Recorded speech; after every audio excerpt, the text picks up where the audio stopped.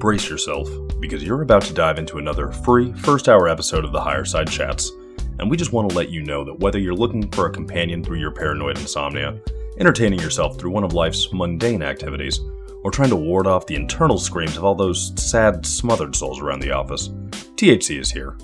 And you should know that every episode of the Higher Side Chats has an entire second hour for Plus members.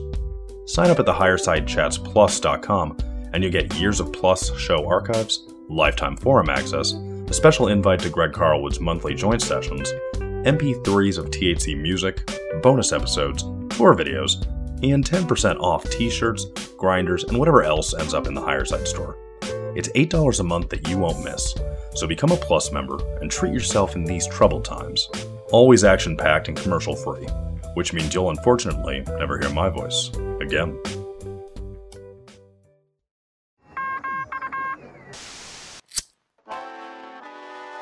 In the 1930s, President Franklin Delano Roosevelt addressed the nation through a series of radio broadcasts known as the Fireside Chats. His aim was to reassure the common man that our society would recover from its troubled times. Well, we're far from 1930, and I deal with a different kind of fire. For a new era of worldly frustration, we offer a fresh conversation. I'm Greg Carlwood, and these are the Higher Side Chats.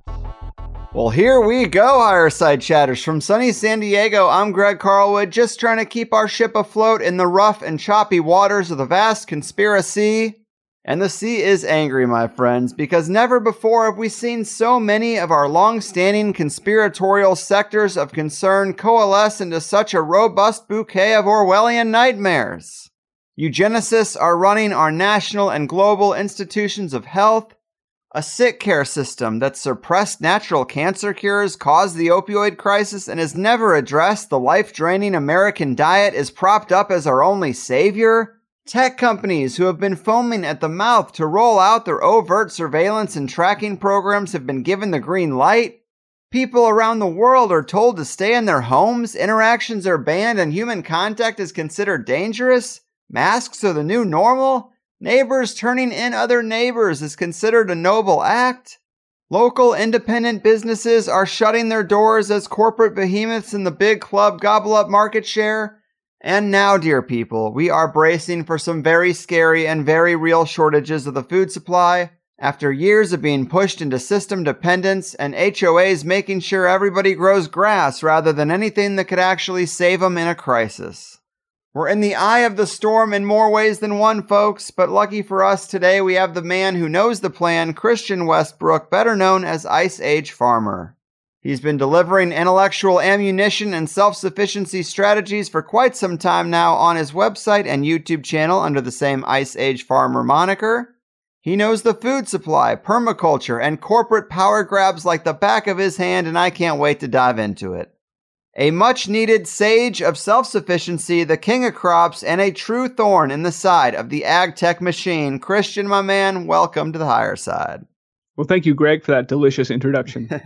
I try, and man, I am a huge fan. Super glad we could make this happen. I expect it to be one of the best shows that we've had in quite some time. No pressure, of course, but an episode focused on the coming food shortages as well as advice for decentralizing the food supply and doing our own part is very much needed right now. And you were doing this stuff long before our current COVID crisis, and I want to acknowledge that. Can you kick us off with a little about how you came to find food as your major focus and why you were sounding the alarm even before all this coronavirus stuff happened? I sure will. Let me first just say, I want to thank you for your work. I've been a fan of the Higher Side Chats for years now, and so I'm honored to be here, and it's awesome. It's also, I'm thrilled to be here because I know this audience already has a deep knowledge of reality and an insatiable intellectual hunger for the truth, and you already went through just a litany of things in your intro that I think exemplify that, and sort of the scope, the totality of what we're dealing with and have to process is just massive. We're going to need both that background in reality and that intellectual hunger today. Food is definitely something that's, I think it's fascinating in general, but also it's very much a linchpin of this totalitarian agenda that we face. And you can tell that, they're pretty open about that when you look back at quotes like Bertrand Russell saying, diet injections and injunctions will combine to make, sheep that can't revolt against the mutton. I think we're familiar with the quote, but right there at the front is diet. And then you can hear Henry Kissinger say, if you control food, you control the people, right? So they're very clear that this is at the forefront of their minds. And so it became clear to me that it was sort of underrepresented in the conspiracy world, in the discussions of what's going on right now. And yeah, I think that's really come to, so to speak, to fruition throughout this most recent crisis. The cryptocracy has been working on this vector, though, for a long time, even though we're really only getting visibility into sort of the late stages of the food agenda. And it's actively today now boiling over into this hot war over the food supply. We see very visibly the meat packing plants shutting down and the burger places that don't have burgers. It's now suddenly pretty in your face that there are problems with our food supply and with the supply chain. And as we have governors like Inslee in Washington, who's actively trying to shut down smaller farming operations and impose social distancing on all sorts of parts of the food chain that is just not pragmatically possible and probably financially impossible for those small producers. What that is a shutdown of food. They are actively trying to engineer a food crisis. And so I think this is very much where we need to put our attention. Over these last few years, I've been sort of monitoring the progress of, I think we'll talk about today, the grand solar minimum, the fact that our sun has entered a lower state of output, which throughout history has implied that there are problems with, there's a number of things, from increased volcanic and seismic activity and differences in the growing seasons and precipitative and temperature extremes. All of these things conspire to make it simply much more difficult to grow food. And so for this reason, there are famines and empires fall throughout history when the sun falls into this state. So I've been watching, to your question, I've been watching very carefully the effects and the very real crop losses over the past few years that have been mounting. And in my opinion, really this last season got to a point where they couldn't just paper over it anymore. You can print the money, but you can't print the food. And so I think this really forced their hand in a number of ways. And that's part of the reason why things are just so balls to the wall this year in terms of the totalitarian agenda. Yes, a lot of great stuff. And I'm glad you mentioned the cycle because I think that's actually really important. Thanks for the kind words about the show. As we talked about through email, I am really hoping to pack a lot into this one. And when a guest has a good grasp on the conspiratorial history in their field, I love to try and highlight the road that got us here. And before the Gates Foundation had a finger in every Orwellian pie, it was the Rockefeller Foundation. And we've talked about their involvement in Pavlovian public education, in suppressing energy alternatives to oil, destroying public transportation in America, and what we've seen from petrochemical-based Rockefeller medicine and all the more natural remedies they suppressed. But we haven't talked much about the Rockefeller and elite family investments in the national food supply and big agriculture. And there are a lot of parallels with these other sectors when it comes to Rockefeller food too, right? How did we get here? Yeah, absolutely. And what's funny is they are more than happy to openly talk about their intense involvement in agriculture. If you go to their Rockefeller library, there's a page on agriculture that says, quote, "Today it's nearly impossible to imagine the global transformation of agriculture without the Rockefeller Foundation." So they're more than happy to put themselves out there as responsible for whatever this transformation that they're describing has been. And of course, they would color it a nice one. We genetically engineered better yields and insect resistance and things like this. But in actuality, as you allude, it's much like the takeover of the medical system where good, wholesome, holistic healthcare was supplanted with the petrochemical. They just came in and bought up all the med schools and replaced these things, called them quacks. And in much the same fashion, this has happened with the food system, where traditionally there are heirloom varieties of food it's very much part of our culture. We pass these seeds on to our children and to our neighbors, and it's part of who we are and what we eat. And those seeds over time have been consolidated into fewer and fewer hands through a series of mergers and acquisitions into these uber giant seed companies. There's only 3 or 4 left, one of which is Syngenta, which is owned by China. So our food supply, because it comes from seeds, is very much at risk. It's a monopoly over these things. Rockefeller got more and more involved after 1928 when they started sort of toying with agriculture under their science division. But it wasn't until World War II that they really said, oh, it turns out food is a really important way to control people. And so we're going to launch in 1943 an extensive ag program and really make this a priority. Ever since World War II, they did that. And then they also used the USDA to sort of increasingly weaponize that agency as a way to export their toxic Rockefeller agriculture to the rest of the world so that they could in turn be just as dependent on these chemicals, these inputs, the fertilizers, and the Terminator seeds as we are here. That is some great context. And you read some very eerie quotes earlier to kick this off. I don't know if you recall the predictions of Lord Birkenhead, but I've heard you talk about this before. They're pretty telling, aren't they? Yeah, absolutely. And so, again, it's always stunning how open these people are about their agenda. You know, Malthus was pretty open about it will be food that is the constraining resource in the future. That means we'll have to have population control. And as you bring up, Lord Birkenhead was a statesman in the UK. He was one of the leading, one of the head honchos of the UK. And in 1929, he did this publication in, believe it or not, in Cosmopolitan, which apparently was around back then. He spoke to a few things. The whole premise of the article was, it's 1929 now. Let's look at what the future will be in 2029. And he speaks to a couple things like genetic engineering and the internet that are pretty prescient. And he has a couple misses, but in there, he really gets into agriculture and how it will soon be demoted to a thing of the past, nothing more than a hobby for the rich people. And the way that he envisions this happening is through a couple things. He says, first, on proteins, we will definitely find a way to take a nice parent piece of meat and then put it into a nutrient solution and just have a cell-cultured, lab-grown meat thing that you just reach in and cut off a piece of it whenever you want. And again, this is 1929 when he's talking about this. Fun. Yeah, it's definitely fun.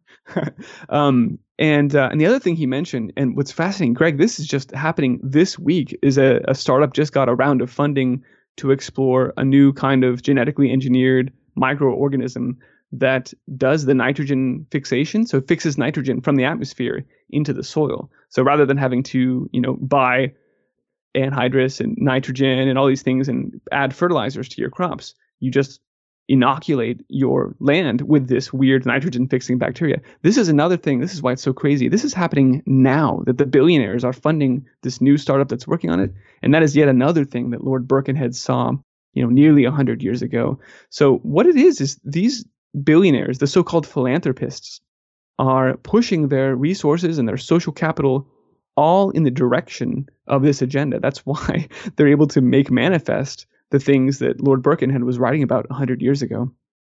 I mean, he did not mince words when he said agriculture will be a thing of the past. And in fact, he also said this, which I think is very telling in the way that it sort of reveals how these powers that be, how the elites, whatever you want to call them, think about the rest of the people. He said, to date, the cities have been a parasite on the countryside. We have to bring in food and we have to bring in resources. But in the future, science will allow us to invert that paradigm, and we will have indoor vertical farming indoors in the cities that will produce enough food for any number of people, and we will feed the countryside finally. And it's fascinating to see that Luciferian inversion of reality. It's built into their agenda. It's built into their dreams. And so, yeah, it's been a number of people. Lord Birkenhead was just sort of one of the more interesting to talk about. But also when you look at, any of the dystopic pieces of fiction out there from 1984 to Brave New World, it's always synthetic food in these weird worlds of the now not too distant future. Soylent Green would be another one that's worth mentioning here. These artificial scarcity and then fake food. That's fundamentally what they have been promising and what they are now delivering. Yes, the old flip it and reverse it plan. And I'm glad we could fit in some of that historical context, but we got to dive into what's happening now. We are hearing the warnings of a food supply shortage. Wendy's ran out of hamburgers, as you mentioned earlier. Meat packing plants are stopping production. Tyson took out an ad to tell us all that food shortages were coming.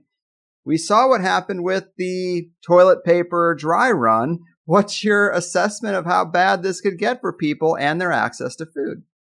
Greg, to answer that question, I guess I would frame it like this. When we hear about the army of tens of thousands of contact tracers and the immunization passports, the digital known traveler ID, all these things that are being floated right now and still sound a little too extreme, right? It still sounds a little outlandish, taking people from their homes and children being quarantined away from their parents. It just sounds awful, right?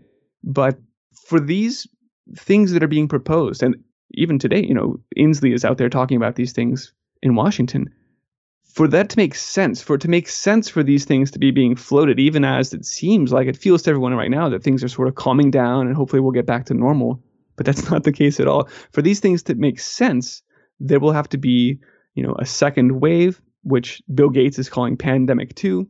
And this is when I look at the food situation, I think it may need to get pretty severe for these propositions to actually start to sound reasonable.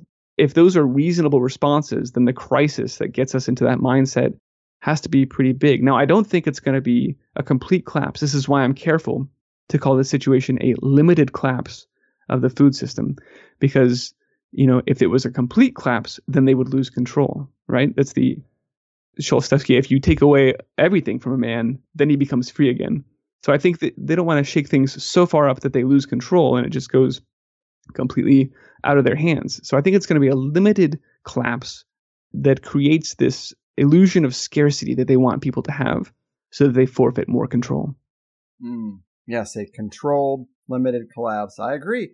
And you've been talking about a lot of the evidence that this is exactly what they want, that these food shortages are being engineered and they're making a lot of choices that compound the problem. And there's a lot of telling details when it comes to that specifically, but what are some of those things that you've been looking at that suggest this is no accident? This isn't just incompetence, as is often the scapegoat for these kind of operations.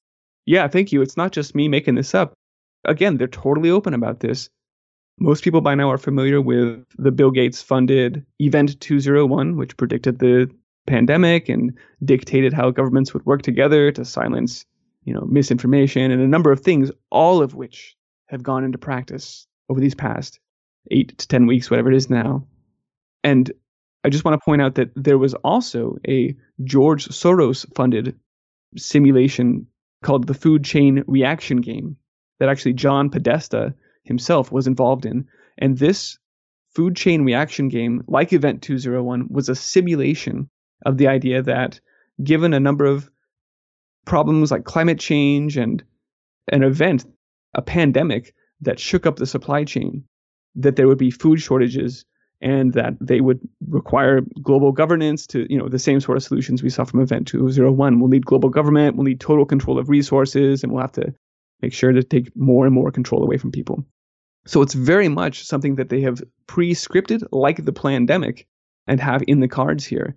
You can also see the pieces on the board. They've been pre-positioning things so that as these food shortages come and get more and more severe, then a lot of the things that would need to be put into place are already there, like the purchase limits on meat and other items in stores, the rollout last year of the fake meat products to lots of fast food establishments.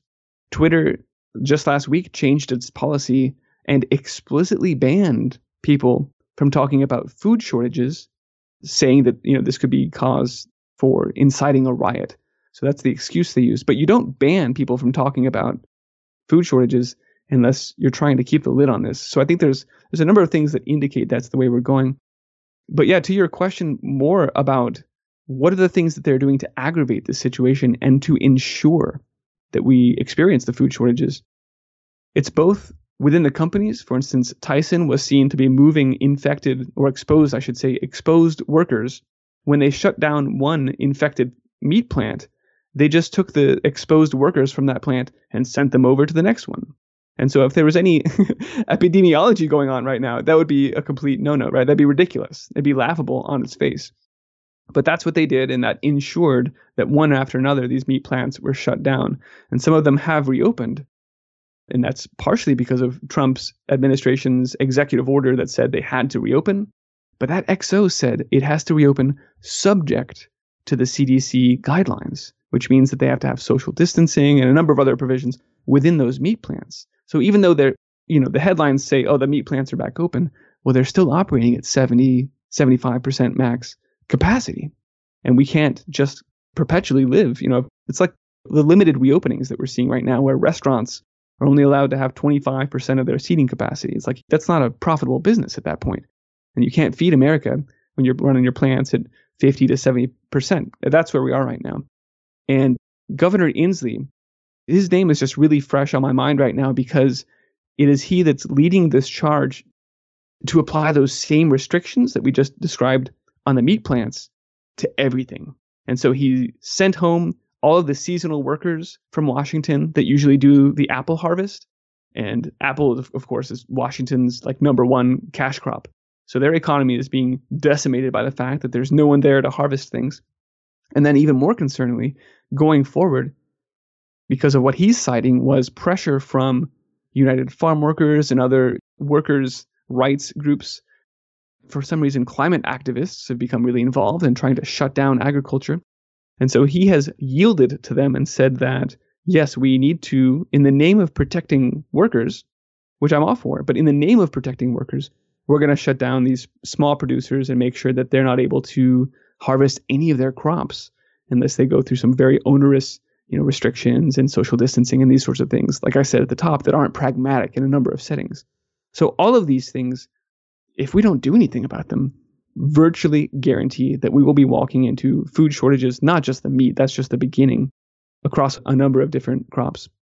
Yeah, that's a great breakdown. And it's something I've said for a long time. There's just some things, food in particular, that can't be national, let alone global. You can't have corporations controlling that. It must be local because the things they do to preserve meat and fruits and vegetables just so they can get them halfway across the world and sitting on the shelf for 2 or 3 weeks as they're not supposed to do naturally. I mean, those things are bad for us. On top of the genetic engineering, it's just something that must be local. Unfortunately, sorry, Walmart, it just doesn't work otherwise. And one example of that I've heard you talk about is over the last few years, Tyson Chicken bought out all the small chicken producers, bought out all the independent farms, and then closed. Now they close. So it's like, it didn't have to happen. If you wouldn't have had to monopolize chicken, then we wouldn't have one person being able to shut down the national infrastructure. That's exactly right. And it's another example of that competition is sin sort of approach where we just come in and we buy up all the medical schools and then there are only our doctors going on. So yeah, they came in and sucked up all of the meat production over the last years now. And even as they've done that, they started investing in fake meat and in lab-grown meat and plant-based meats. So they bought up the meat production that was real in the United States and started investing in fake meat. And now they're the very center of shutting down the engine that was feeding America. And, we mentioned that's Tyson. Smithfield is another one of these big meat producers, and they're owned by China. And they've retooled all of their factories to take hogs and just freeze those carcasses and ship them off to China. And so we're having our food extracted from this nation, especially our protein is just being extracted systematically, even as other countries around the world are starting to shut down exports in the name of, feeding their people. There are crop shortages and failures around the world, especially with the virus complicating supply chain issues. You've seen countries like Vietnam shut down their rice exports, and they're the number 4 producer. We've seen Russia shut down their wheat exports after they hit a certain quota. And so to be in the United States, where we're now tripling year over year our pork exports to China, who's supposed to be our enemy, it just doesn't make sense. And this, again, speaks to your point of, is this really being done on purpose here? Absolutely it is. Absolutely this is an agenda. Yeah, every draconian clampdown in our lifetime has been under the guise of national security. And you would think that a foreign nation controlling our food supply in our country would be like red flag number 1 if national security was really something that they were truly focused on. You would, but the food chain reaction game put a script out there and we are now following it. We're forcing that outcome to manifest. And It's funny, there's just a couple weeks ago, the UN put out a new report called Food Crises 2020, and it echoed language directly from that food chain reaction game, which is just, I think they actually do this sometimes as like a wink to each other or a little bit of a tell, some of that revelation of the method maybe. That report said that, this outbreak of coronavirus, plus a dangerous increase in nationalism and protectionism, could spell biblical famine globally. And those are the United Nations words, not mine own. But to blame then, as they're walking through all of these steps that we're outlining, to then blame nationalism for the food shortages is really it's astounding. But just as the World Health Organization grafted some of that language from Event 201, I believe it was, quote, no one organization or country can solve this. It takes a global governance, right? Verbatim, the WHO, Tedros was out there echoing those same words straight literally from the homepage of Event 201. And now again, we see the language echoed from Food Chain Reaction Game to the Food Crisis Report. So yeah, they are following the script to a T. It's a plan. Yeah, that really parallels the pre-9/11 report that we need a new Pearl Harbor. I mean, this is a tale as old as time. This is how this stuff is done. And they keep doing it this way because we never seem to stop them when we see that it is pre-planned. It just doesn't seem to have an effect. So it's like, well, why change course? But in terms of the data that indicates a shortage is coming, one of the things that I found quite scary that you've talked about is the euthanizing of livestock in mass, like by the hundreds of thousands, and the destruction of eggs because there's just no one to get them to market. There's no one to break down these animals and, get them to the grocery store. So they're just killing them in mass. I mean, how much is this really happening? And what is the timeline between the processing of an animal in our factory farm system to it being in the grocery store? When should we start to see somewhat empty refrigerator lockers in the grocery store because of this euthanasia?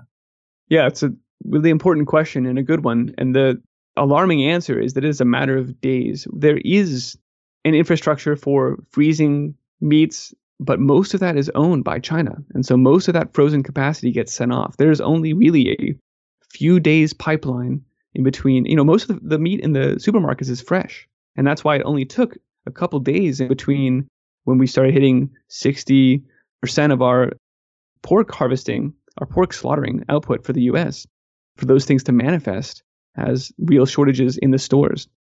And unfortunately, I wish I could say otherwise, but unfortunately, it is quite widespread right now. And to your question of how real are these mass slaughters, I think the number I saw this morning was that we're up to 10 million hogs that have been euthanized in the best case, right? In the most humane case, that's how they were disposed of. And it's also true, pigs are hit the hardest because unlike a cow, you can't just put them out to pasture and sort of hold off. Pigs have a pretty tight 11-month pipeline to where you've got the next batch of babies coming in to your farm. And so if you weren't able to get your fully fed, full weight hogs and take them off to these meatpacking plants because they're shutting down, then you've got no place to put your babies. And a lot of producers were forced to then make a tough decision. Do I just get rid of this current generation and just take the loss, or do I kill the babies and then I'll have a loss in the future? And maybe I'll just hold off of hope that they open these plants. And the longer they stay closed, the more this is going on. And you're right, it's a terrible situation. And I know you're also somewhat plugged into the farming community, and I'm curious what the little guy on the ground is feeling right now. A lot of what we talked about so far relates to big factory farming, major corporations, large operations, which we both agree something needs to change there. We're pointing out the reasons why, but many people rely on it, so it does need to be there until we can phase it out. But the farmers themselves, I understand much of their income is from exports, which is definitely in flux right now.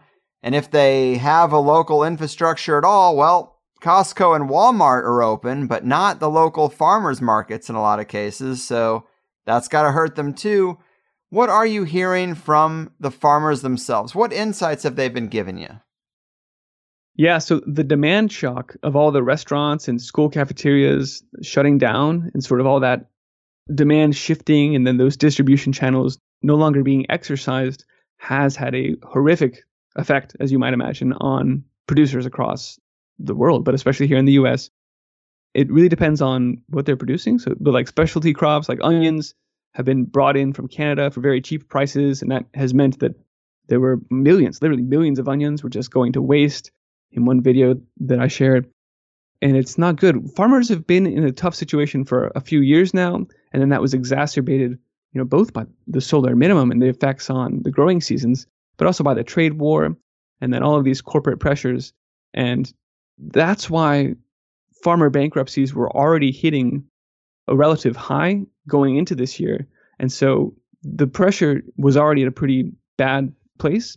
And so this is just popping that bubble. And there's just going to be a number of producers who are not able to get through financially this year. And then, of course, we're entering a depression as well. So all of these things are conspiring to mean exactly what they wanted it to mean, which is the end of the small farmer. It's going to be a rough year for farmers. Oh, man, it's quite scary. I get a little anxiety when I listen to you talk. And one thought I had was that when restaurants and schools closed, that a lot of extra food would be there because they would be taking a huge chunk out of the demand with those closures. But as you say, I guess that sudden shock probably hurts the production chain more than it helps. Right, because then those, we've seen those hundreds of thousands of gallons of milk have been dumped instead of going to schools. We've talked about the euthanizing of animals because the meat plants have shut down. But where those restaurants were sourcing food, suddenly there was no place to deliver them. And one of the things that's really frustrating on top of all of this stuff is just that the red tape, which may have made sense in some bureaucrats' mind during years of plenty, but it's still applying. And so there have been situations where like restaurants that already had food delivered, but then were forced to shut down, tried to open up just like a curbside stand and sell their vegetables that the restaurant had already purchased. And I think it was a matter of hours before the LA Health Department came by and said, no, you can't. You're a restaurant. You don't get to sell groceries like this. So the red tape is another example of the state really exacerbating the situation, and the fact that the USDA mandates all these inspections and requirements. Again, things that may have made sense in the past, but when you're in a crisis situation, and we are right now, then you just have to see very clearly where you can cut through that red tape and try and connect producers and consumers so that both can survive. Yeah, it really makes me angry because the couple of local taco shops that I really like, a couple of local little sandwich shops I like, they've really struggled. They've been going, you never know if they're open or closed when you go there, but yet the McDonald's drive-thru has never shut down. It's never stopped serving people. And that's like known to be like poor quality food. It just doesn't make any sense. And the local paper here did a story about Grubhub and Postmates and that stuff. And some businesses are struggling just to pivot to that delivery model. But even if you can, the report showed that these apps are taking a huge chunk, a huge margin from these small businesses. And we already know the food industry, the restaurant industry, it's very tight margins. So for Grubhub to take, I don't even remember what it was, 30%, maybe more, it's insane. It just can't work. And again, it's like, surprise, surprise, a tech company comes in and reaps the fruits of human labor. I mean, that seems to be the game for Silicon Valley, is to come in, co-opt our systems, and then everyone is like struggling to pay their rent, but yet working in this great new app system, this great new gig economy. That's right. Welcome to the smart cities, where we have perfect surveillance and perfect knowledge of everywhere you go and everything you do, and we control every resource that you get. Yeah, I mean, you're absolutely right. It's messed up. And I've also heard you talking about situations where the military and National Guard are starting to get involved in managing or guarding the food supply right now. And that's a scary level. It is, yeah. The National Guard was tapped to help distribute food at various food pantries where they were worried that security would be an issue and they just needed help moving these things in a secure fashion. So they were employed there. Arguably, the scarier thing is that the government is now throwing around these words. Well, let me start with China, because during the February, March timeframe, when China was very much in the thick of their outbreak, the state issued these edicts that said, guys, we have to get our rice in the ground. We have to plant during this planting season or else we're all going to starve, right? So they were actually thinking about these things and trying to get ahead of it. And in some cases, the communist army did go in, the PLA did go in and take control over some of that rice production because, again, they had to, that's it. Their lives depend on it. They have to make sure that they produce this food. Such a thing is not going on quite like that here. It's more, though, that words are being thrown around like supply control. And this is a scary word to see. It's not a free market concept, obviously. Right now, it's being described as a fed cattle set-aside program. And that basically means that they're asking producers to feed low-calorie food to their cows so that they grow more slowly. But that really, I mean, that is taking control over how much product, fundamentally, that's taking control over what you produce. And so that's why they call it supply control. It's like a nice name for the government taking control over food production. And I think that's the bigger story even than distributing food at gunpoint, yeah. Man, we've talked about poultry, we've talked about eggs, talked about the meat industry. I also heard you mention a little bit about fish and that 80% of seafood is coming into the ports and then getting shipped around. And these ports are closed. And the ships that are out there doing the fishing in a lot of cases are shut down right now. There's another snowball effect waiting to happen just with seafood. Which is stunning, yeah, because there's a lot of seafood, there's a lot of fishing done domestically.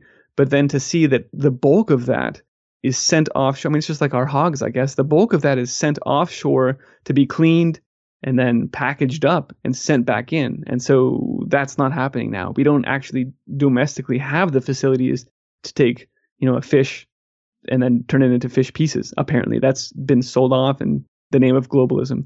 And to see that 80% of it's just across the board with our protein production hitting hard. And we were already seeing words thrown around called global protein shortage before this crisis even existed. I just want to keep emphasizing that we were having real food problems before coronavirus ever reared its head. This is just the story that we're seeing now.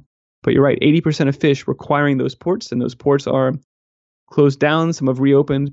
But in fact, just this morning, there was a report that the Chinese are frantically buying anything they can get their hands on, and it's especially true in the food sector, because of concerns that, I guess with this second wave, that ports around the world will close down again and that the supply chain issues will compound even further. So yeah, it's a very real concern.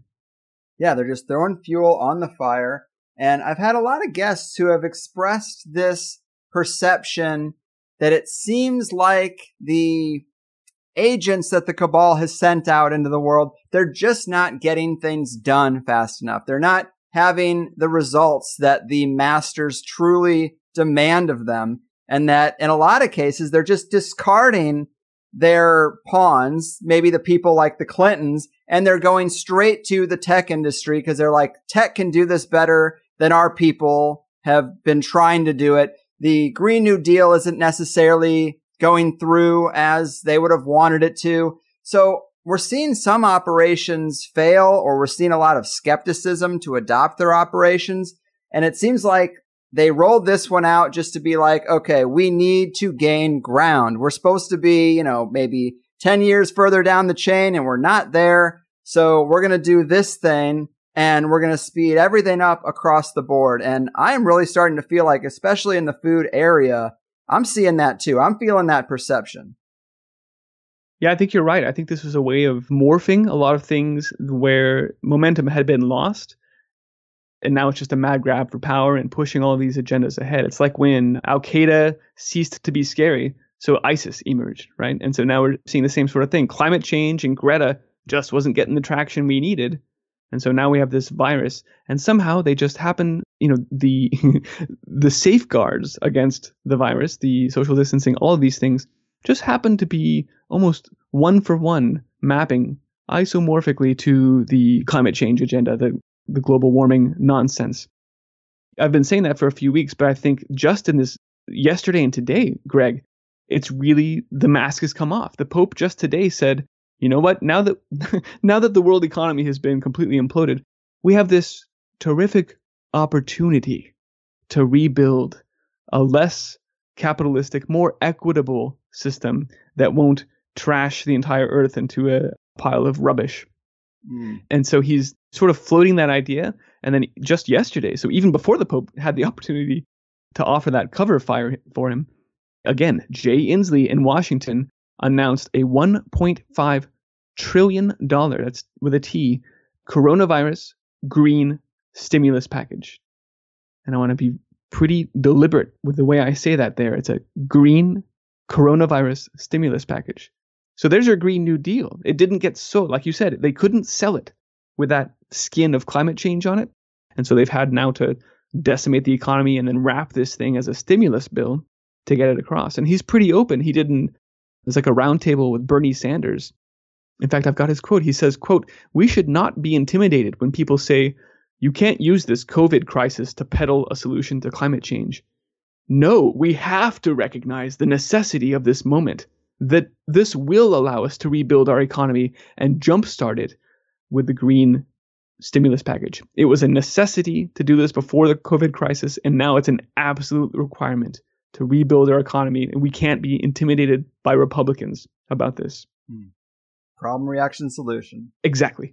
To take people's jobs away from them and to shut them in and destroy the economy, and then say, oh, by the way, we've got these $1.5 trillion over here, but you're only going to get them if you follow our script, right? If you're making your insect proteins, if you're a rancher and you've got cows, good luck.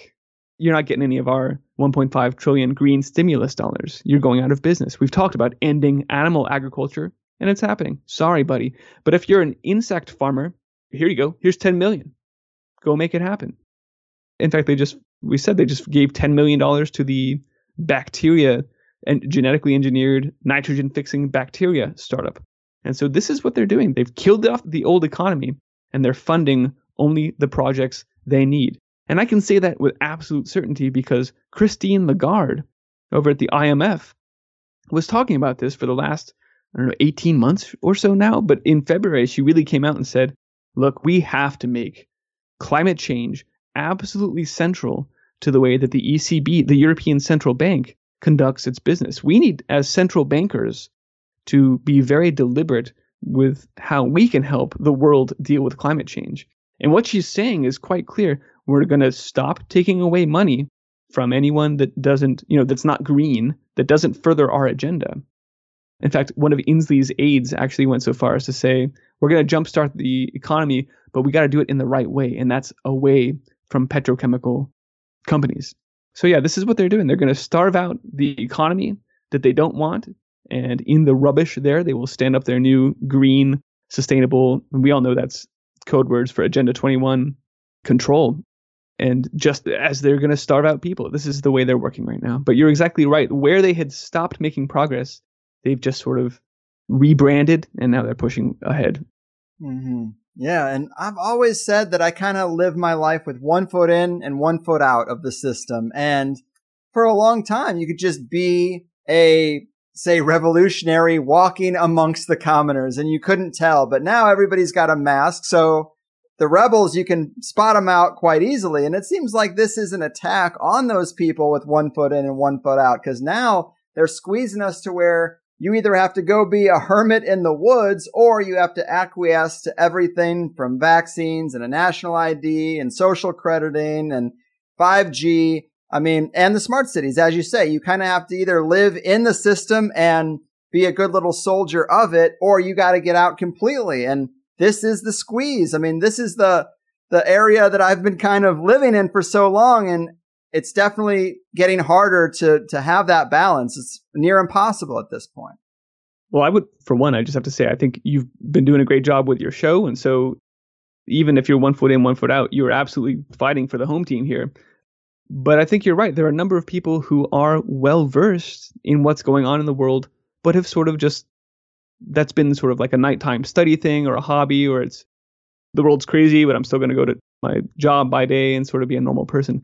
We can't do that anymore.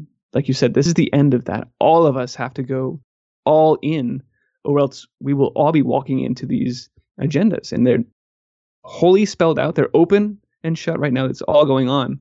And it's going to take all of us working against this to stay free. It's true. And the advice that you've been giving that I like most is that you've been telling farmers that they need to shift their businesses to the locals, typically in this direct-to-consumer system that we've been seeing more of. But this is also great advice for the rest of us, too, not only to seek out those local food solutions, but also to lend our skills in helping them pivot to that model, helping them make a functional website, help them with marketing, logos, or distribution. There really is no talent that can't apply to pivoting a business in a new direction. And we can make ourselves useful to farmers right now in a lot of ways that could help create the relationships to help us weather the storm.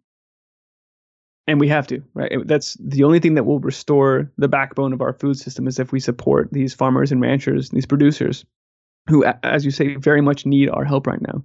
We should all be growing as much food as we can. That's just a good common sense thing for everyone to do. And then, there are unique skills and experiences that we each have that we just have to bring to the table right now. Like you said, the webmaster can help the farmer get online. There are lawyers who could help draft legislations at the local or county or state, whatever level we can, right? To get in and make sure that the path is open there for farmers to sell directly to consumers and push back against this constantly encroaching corporate global state. There's a number of battles that need to be fought by all of us right now. So it's going to take us all. It's true. And I wanted to get a little deeper into what you call AgTech in the second hour, the Orwellian merger from hell. Mm-hmm. But things like Amazon buying Whole Foods and some of the vertical integration techniques that the food companies have implemented as part of their overall situation. I mean, that's pretty important. You've touched on a couple of these things, but I guess one example, Amazon buying Whole Foods. It seems like they took over a brand that was known for organic, high quality produce, and now they're going to revolutionize it with Amazon style shallow practices that'll probably, I would assume, leave things pretty nutrient deficient. And we'd be getting the same slop crops from Walmart, but under the label of Whole Foods. And of course, the tracking and the controlling of who gets what is in play. Seems like preparation, if you ask me. Well, that's exactly right. And it only took a year after Amazon bought Whole Foods for Bezos's other investments. He has many, many investments in fake meat companies. Most of the billionaires do.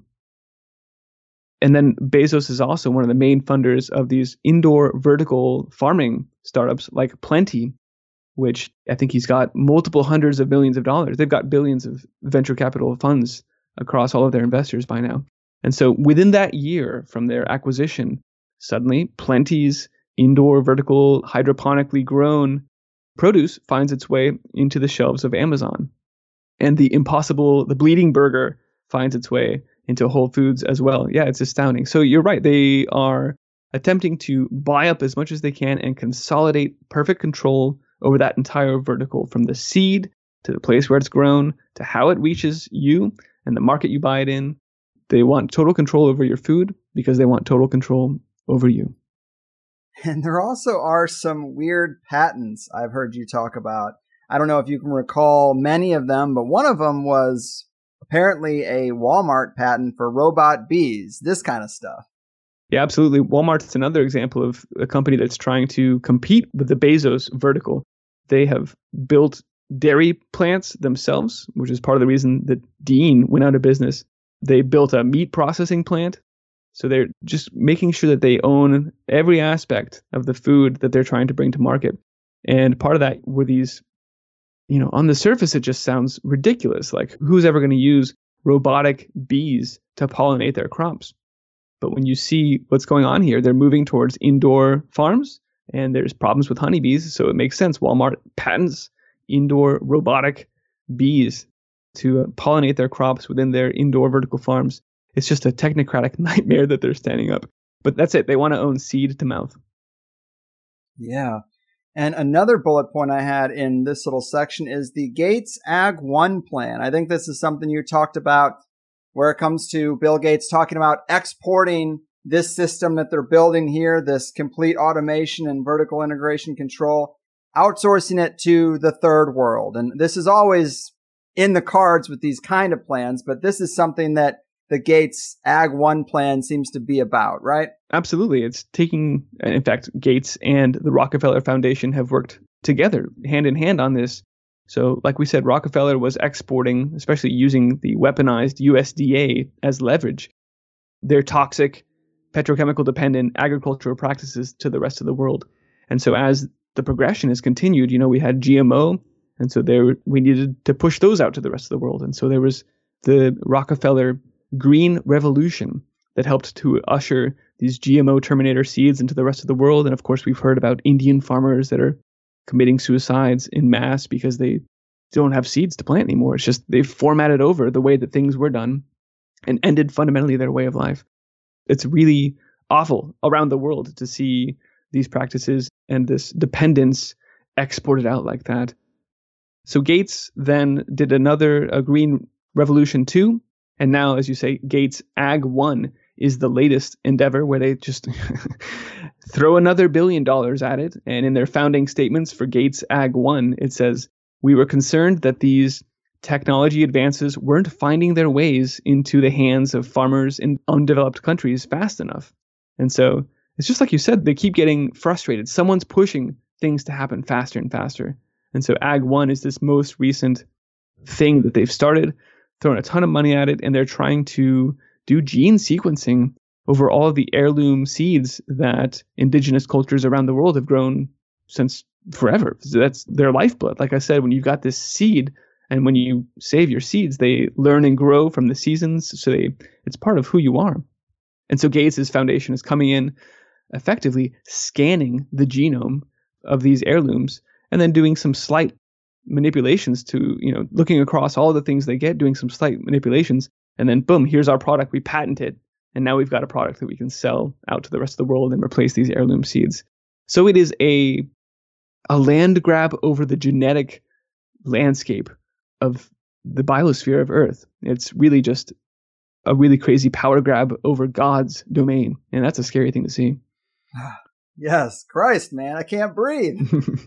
Another thing I've heard you say in terms of keeping it positive, look, we have compassion, community, and nature on our side. What do they have? They've got toxic chemicals, nutrient-deficient crops, frankenfood, and Terminator seeds that won't regrow. We are better positioned than we realize. The abundance of nature is right there to be tapped for us, and their system based on monopolies, it does not work the same way. And it takes a lot more energy and effort to shove it down our throats. So it's actually a silver lining to be like, hey, look, nature's got our back. We just need to, ask for help in that Stephen Greer way. Just ask the system and it's right there, ready to lend a hand.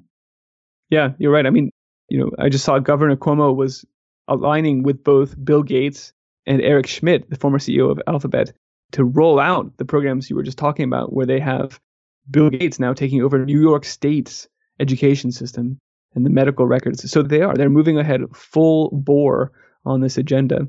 And it is one of darkness and lies and Terminator seeds and fundamentally of death. You're right. So to know that we have all that is good and natural and God on our side, I think is one of the most reassuring things we can remind ourselves. Absolutely. Man, this has just been a lot of fun, and we are kind of getting down to it. And obviously we didn't talk about if there is a virus or not to even be worried about. But when you see all these gears and levers working so symbiotically with it, so soon, so quickly, in the middle of all this chaos, it definitely makes me skeptical. Mm-hmm. Certainly a pandemic, whether or not there's a biological agent, yeah. Right. Well, awesome, man. You killed it today. This is much needed information, and we're lucky to have you keeping an eye on this stuff and being so good at explaining what you're seeing. Let me have you tell the people about your website and some of the tools they'll find there. There's a lot of good stuff. The wiki that you're setting up, the crop loss map, very interesting. What should they know? Sure. Everything can be found at iceagefarmer.com. It's been the hub for the tools you just mentioned, which were mapping out the crop losses to sort of show that there was a global pattern of massive multi-hundred million and now multi-billion-dollar crop losses. All of that has played out now that exports are shutting down. That was before the virus. And then there's also a tool on there called the GDD tool, which is the growing degree days is a measurement that growers will use to show how much heat was available to a plant and can be used as a metric to gauge how much growth can happen there. So if you need heat for a plant to grow. And something that was very interesting in this area of it's always the hottest year ever and global warming, blah, blah, blah, was there was a massive precipitous drop off between 2018 and 2019 growing degree days measurements across the US. And so I got that data set and then I made it available at iceagefarmer.com/GDD so that you can type in your zip code and then see directly how much year over year, how much less sun you got. And I thought that was pretty insightful to combat that global warming narrative that it's always the fiery hothouse oblivion. No, it's actually, we're getting cooler right now because the sun dropped off. Yeah, and then the latest thing is thevictoryseed.org, which is really me trying to, iceagefarmer.com was just all this information and trying to equip people with the knowledge and tools that we need to be on the same page when we even have an informed conversation about how do we respond to these threats. But thevictoryseed.org is the latest project, which says, just as we've heard America could never be invaded because there'd be a gun behind every blade of grass. Well, we just mentioned, Greg, that the weapon that they're employing against us is food. And if that be the case, then what we need is a victory garden in every house, behind every blade of grass, right? And so that's why thevictoryseed.org is there to encourage everyone to plant as much food as you can right now. And as these food shortages become more visible, and as the economic damage becomes better appreciated, and generally as time rolls forward here, more and more people already, in fact, are starting gardens, and they will be looking to anyone, to you, namely, for the knowledge and the skills and the seeds and starts, if you have them, to help them bootstrap their own food production really quickly. So, for example, I've got just tons and tons. I'm tired of planting and watering them, but I want so many potatoes in my own hands that as my neighbors come to me and say, hey, in fact, someone was just here before we had this interview for some sunflower seeds, and I'm so happy to share these seeds. It's not like I feel like someone is taking seeds from me. No, I feel like someone is going to grow something on my behalf. Like I feel like we're enlisting more support for Team Grow. And so thevictoryseed.org is all about growing food and sharing the seeds and getting other people to spread that message. Nice. Team Grow. I like that. You should lean into that. That should be brand number 3. But you got a lot of great stuff on thevictoryseed.org, even talking about, like you said, potatoes, because those are specifically high calorie, low square footage, pretty easy to grow produce. And I think that's really important too, telling people what to grow and how to grow it and what's going to yield the best bang for the buck. You definitely don't want to be growing asparagus right now. Don't get started with that. Yeah, absolutely. No, and potatoes are nice also because once they're done, you can just leave them in the ground. You don't have to take them out and preserve them. You can just take them out when you're ready to eat them or when you're ready to go plant them next year if it's been that long. Jerusalem artichokes, also known as sunchokes, are another one that I like for that same reason. If you take them out of the ground, then you've only got, a couple weeks before they start to mold or whatever. But if you just leave them down in there, you've got food. You've got a pantry in the ground. And if you can imagine that people might be coming around if there are food shortages and they're looking for hoarders or preppers or stuff like that. Well, if your food's in the ground, that's about the safest place it can be. So when we talk about potatoes and sunchokes and all of these root vegetables that you can come harvest later in the year, I think that's pretty attractive. Yeah, screw burying gold, silver, and cash. Just plant some food. Yep, you can eat it, yeah. I like it. And any other resources to leave them with? I'm hoping that people can find their own local farms and food sources and crop share boxes. But do you know of any national websites or databases for local farms? Definitely. There's a site called localharvest.org, which has a nice map, and you can sort of look for any producers, whether that's, people that have goat dairy to offer, or they're organic orchards or U-Picks, whatever it is, they're able to put a little listing on there. And so you can go quickly see small farms and producers around you, and then be sure to go give them a call or stop by. I promise you, they all need support in some way or another right now. Everyone is trying to figure out this new reality that we find ourselves in and figure out how to stay in business. And so it's absolutely worth reaching out. And, if you don't do websites, or you don't do the law degree, like we talked about some of those ideas, you can just show up and say, I'd love to help you on your farm, which, again, that's probably help that they need, especially if we're not able to get seasonal workers. It's probably experience that would be really valuable. To see an existing working organic farm and spend some time there is really one of the best ways to get a crash course in how you can grow your own food. And so, just reach out and just go offer to help out for a couple of days, and maybe take a CSA box home as payment. And that sort of plays into this idea of supporting the local economy, using the barter system or the skills sharing, anything that is getting off of the beast system into these untrackable transactions. Sometimes it's called counter economic activity, but I think we'll have to emphasize that a lot more going forward. I agree. Well, man, I had a great time talking to you today. Keep doing what you do. We can do shows about the Hollow Earth and aliens and cloning centers to keep people entertained once in a while, but it's these shows that I think people should follow through on the most. So thanks again, and take care out there. All right, Greg, it was a pleasure. Thanks so much. Cheers. And boom goes the dynamite, dear people. Ice Age farmer, Christian Westbrook, the man who knows the plan. So happy to get this one out to you guys. I'm sure it's going to resonate with a lot of people and be exactly the kind of guest a lot of you were hoping for right now. The permaculture shows are pretty popular even in peacetime, so I would expect it even more so now. Christian lays out a lot of good reasons to be concerned, but he also keeps it pretty positive, a difficult tightrope to walk. I kind of rushed this one out because I want you guys to have advanced notice of any potential food supply issues, and I was a bit worried it would happen in that 5 to 7 days between recording this episode and getting it out to the world. But either way, it's sound advice to say, hey, dig into what's available in your area, use that website, localharvest.com. If you're anywhere in the Midwest, go back and listen to the Peter Allen episode from last year, I think it was.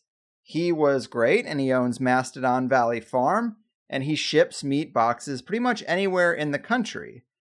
But the shipping is a bit sketchy as far out as California. But if you are in the Midwest, let's get our meat supply from one of our own. There are a couple farms out there using a similar name. His is MastodonValleyFarm.com. I already talked to him recently, and he said that he's getting a ton of new customers, which is great, but that's how a THC fan in the Midwest should prepare, I would say, if he's still taking new people. I mentioned before that I've been doing Butcher Box for the last couple of years. It's a monthly meat delivery box. It's a pretty big company, and it is grass-fed, but I heard that they get their meat from New Zealand and just all over the world. That's not really a problem, but it's also just not really as local as I'd like it to be. But the point is, a buddy of mine was kind of sensing this sort of shortage potential in the air, and he tried to sign up, but they are full. So it's a waiting list only now. And I also mentioned on the show in previous episodes that my birthday, which was March 25th, was the first real gathering that our friend group had to cancel. That's just when it started to feel pretty real, because we never did that for swine flu or bird flu, etc., etc. Way back in March, of course, we had no idea where this whole COVID thing was going to go. But to cancel that first event, it's burned in my mind, and I spent my 35th birthday securing local produce and local protein from independent farmers around here. It's just a weird experience I'll probably always remember, but I'm glad I did it. It's already been beneficial, and the place that I have a meat supply through is actually also not accepting new people, as far as I know, so I got lucky there. I guess my point is to not wait until the last minute. Not only should you secure a food supply now, but you should make yourself more than just another name on that list. I've been talking to the guy that I'm going through now, and he's awesome. We talked about THC. He might even be a guest in the next month or two. I need my meat, you know what I'm saying?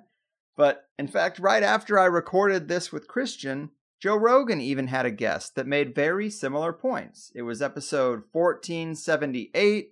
His name was Joel Salatin, Salatin. If you liked this episode, follow up with that one.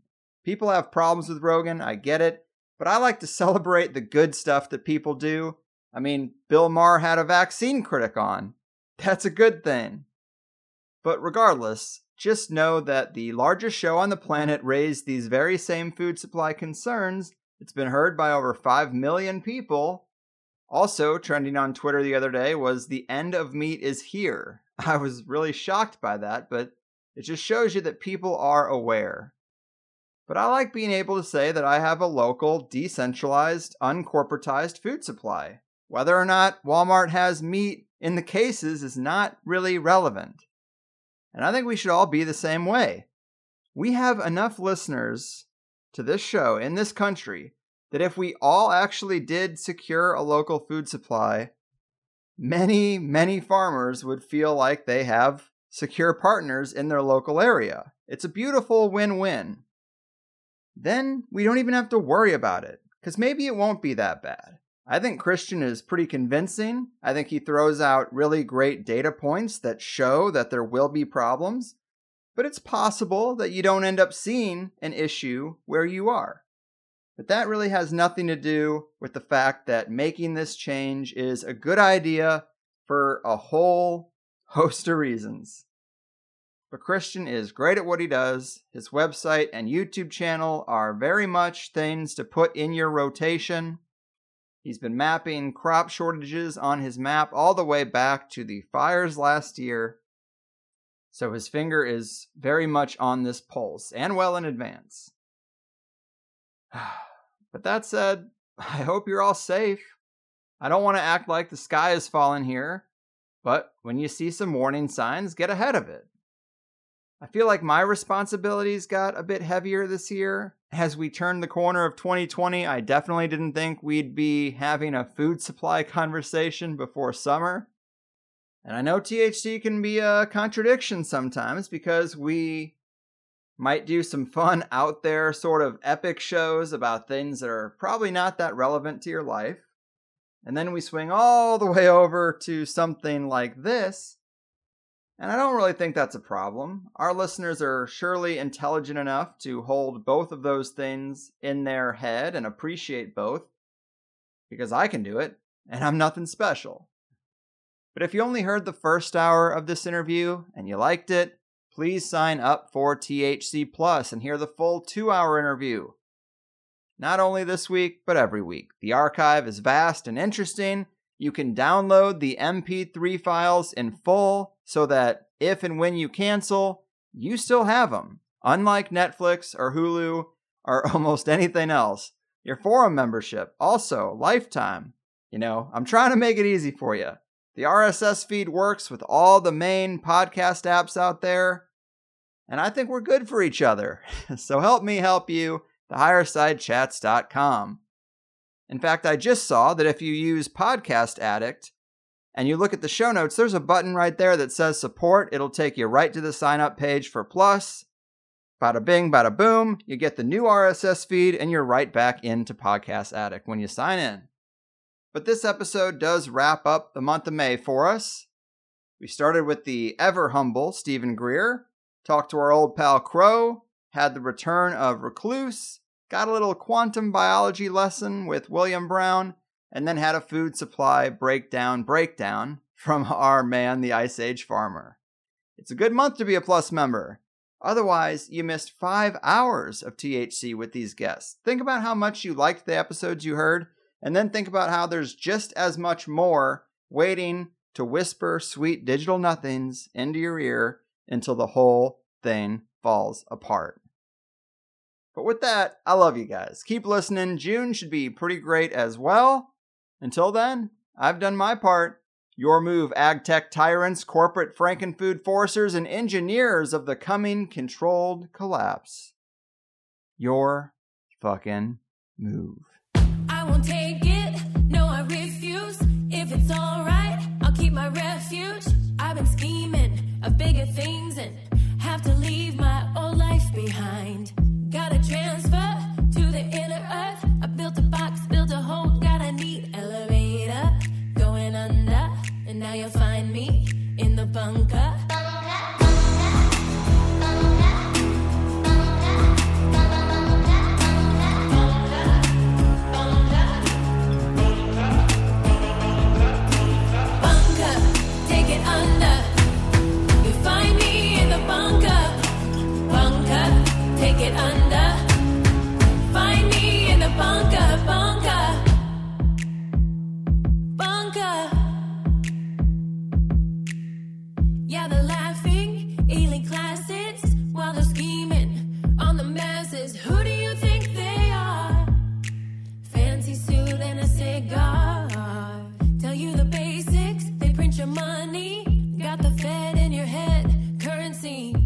Smiling and you're caged me. How this happened, how you don't see.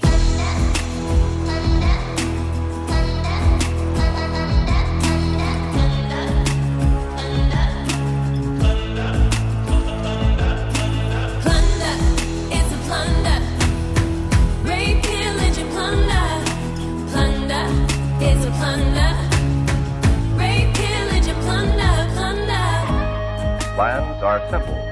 The best protection of all is the special shelter built according to specifications of your local civil defense organization. The basement of any house or building will become a good improvised shelter if you block the windows with sandbags. If you don't have sandbags, just what can you do? Bunker, take it under. You'll find me in the bunker, bunker.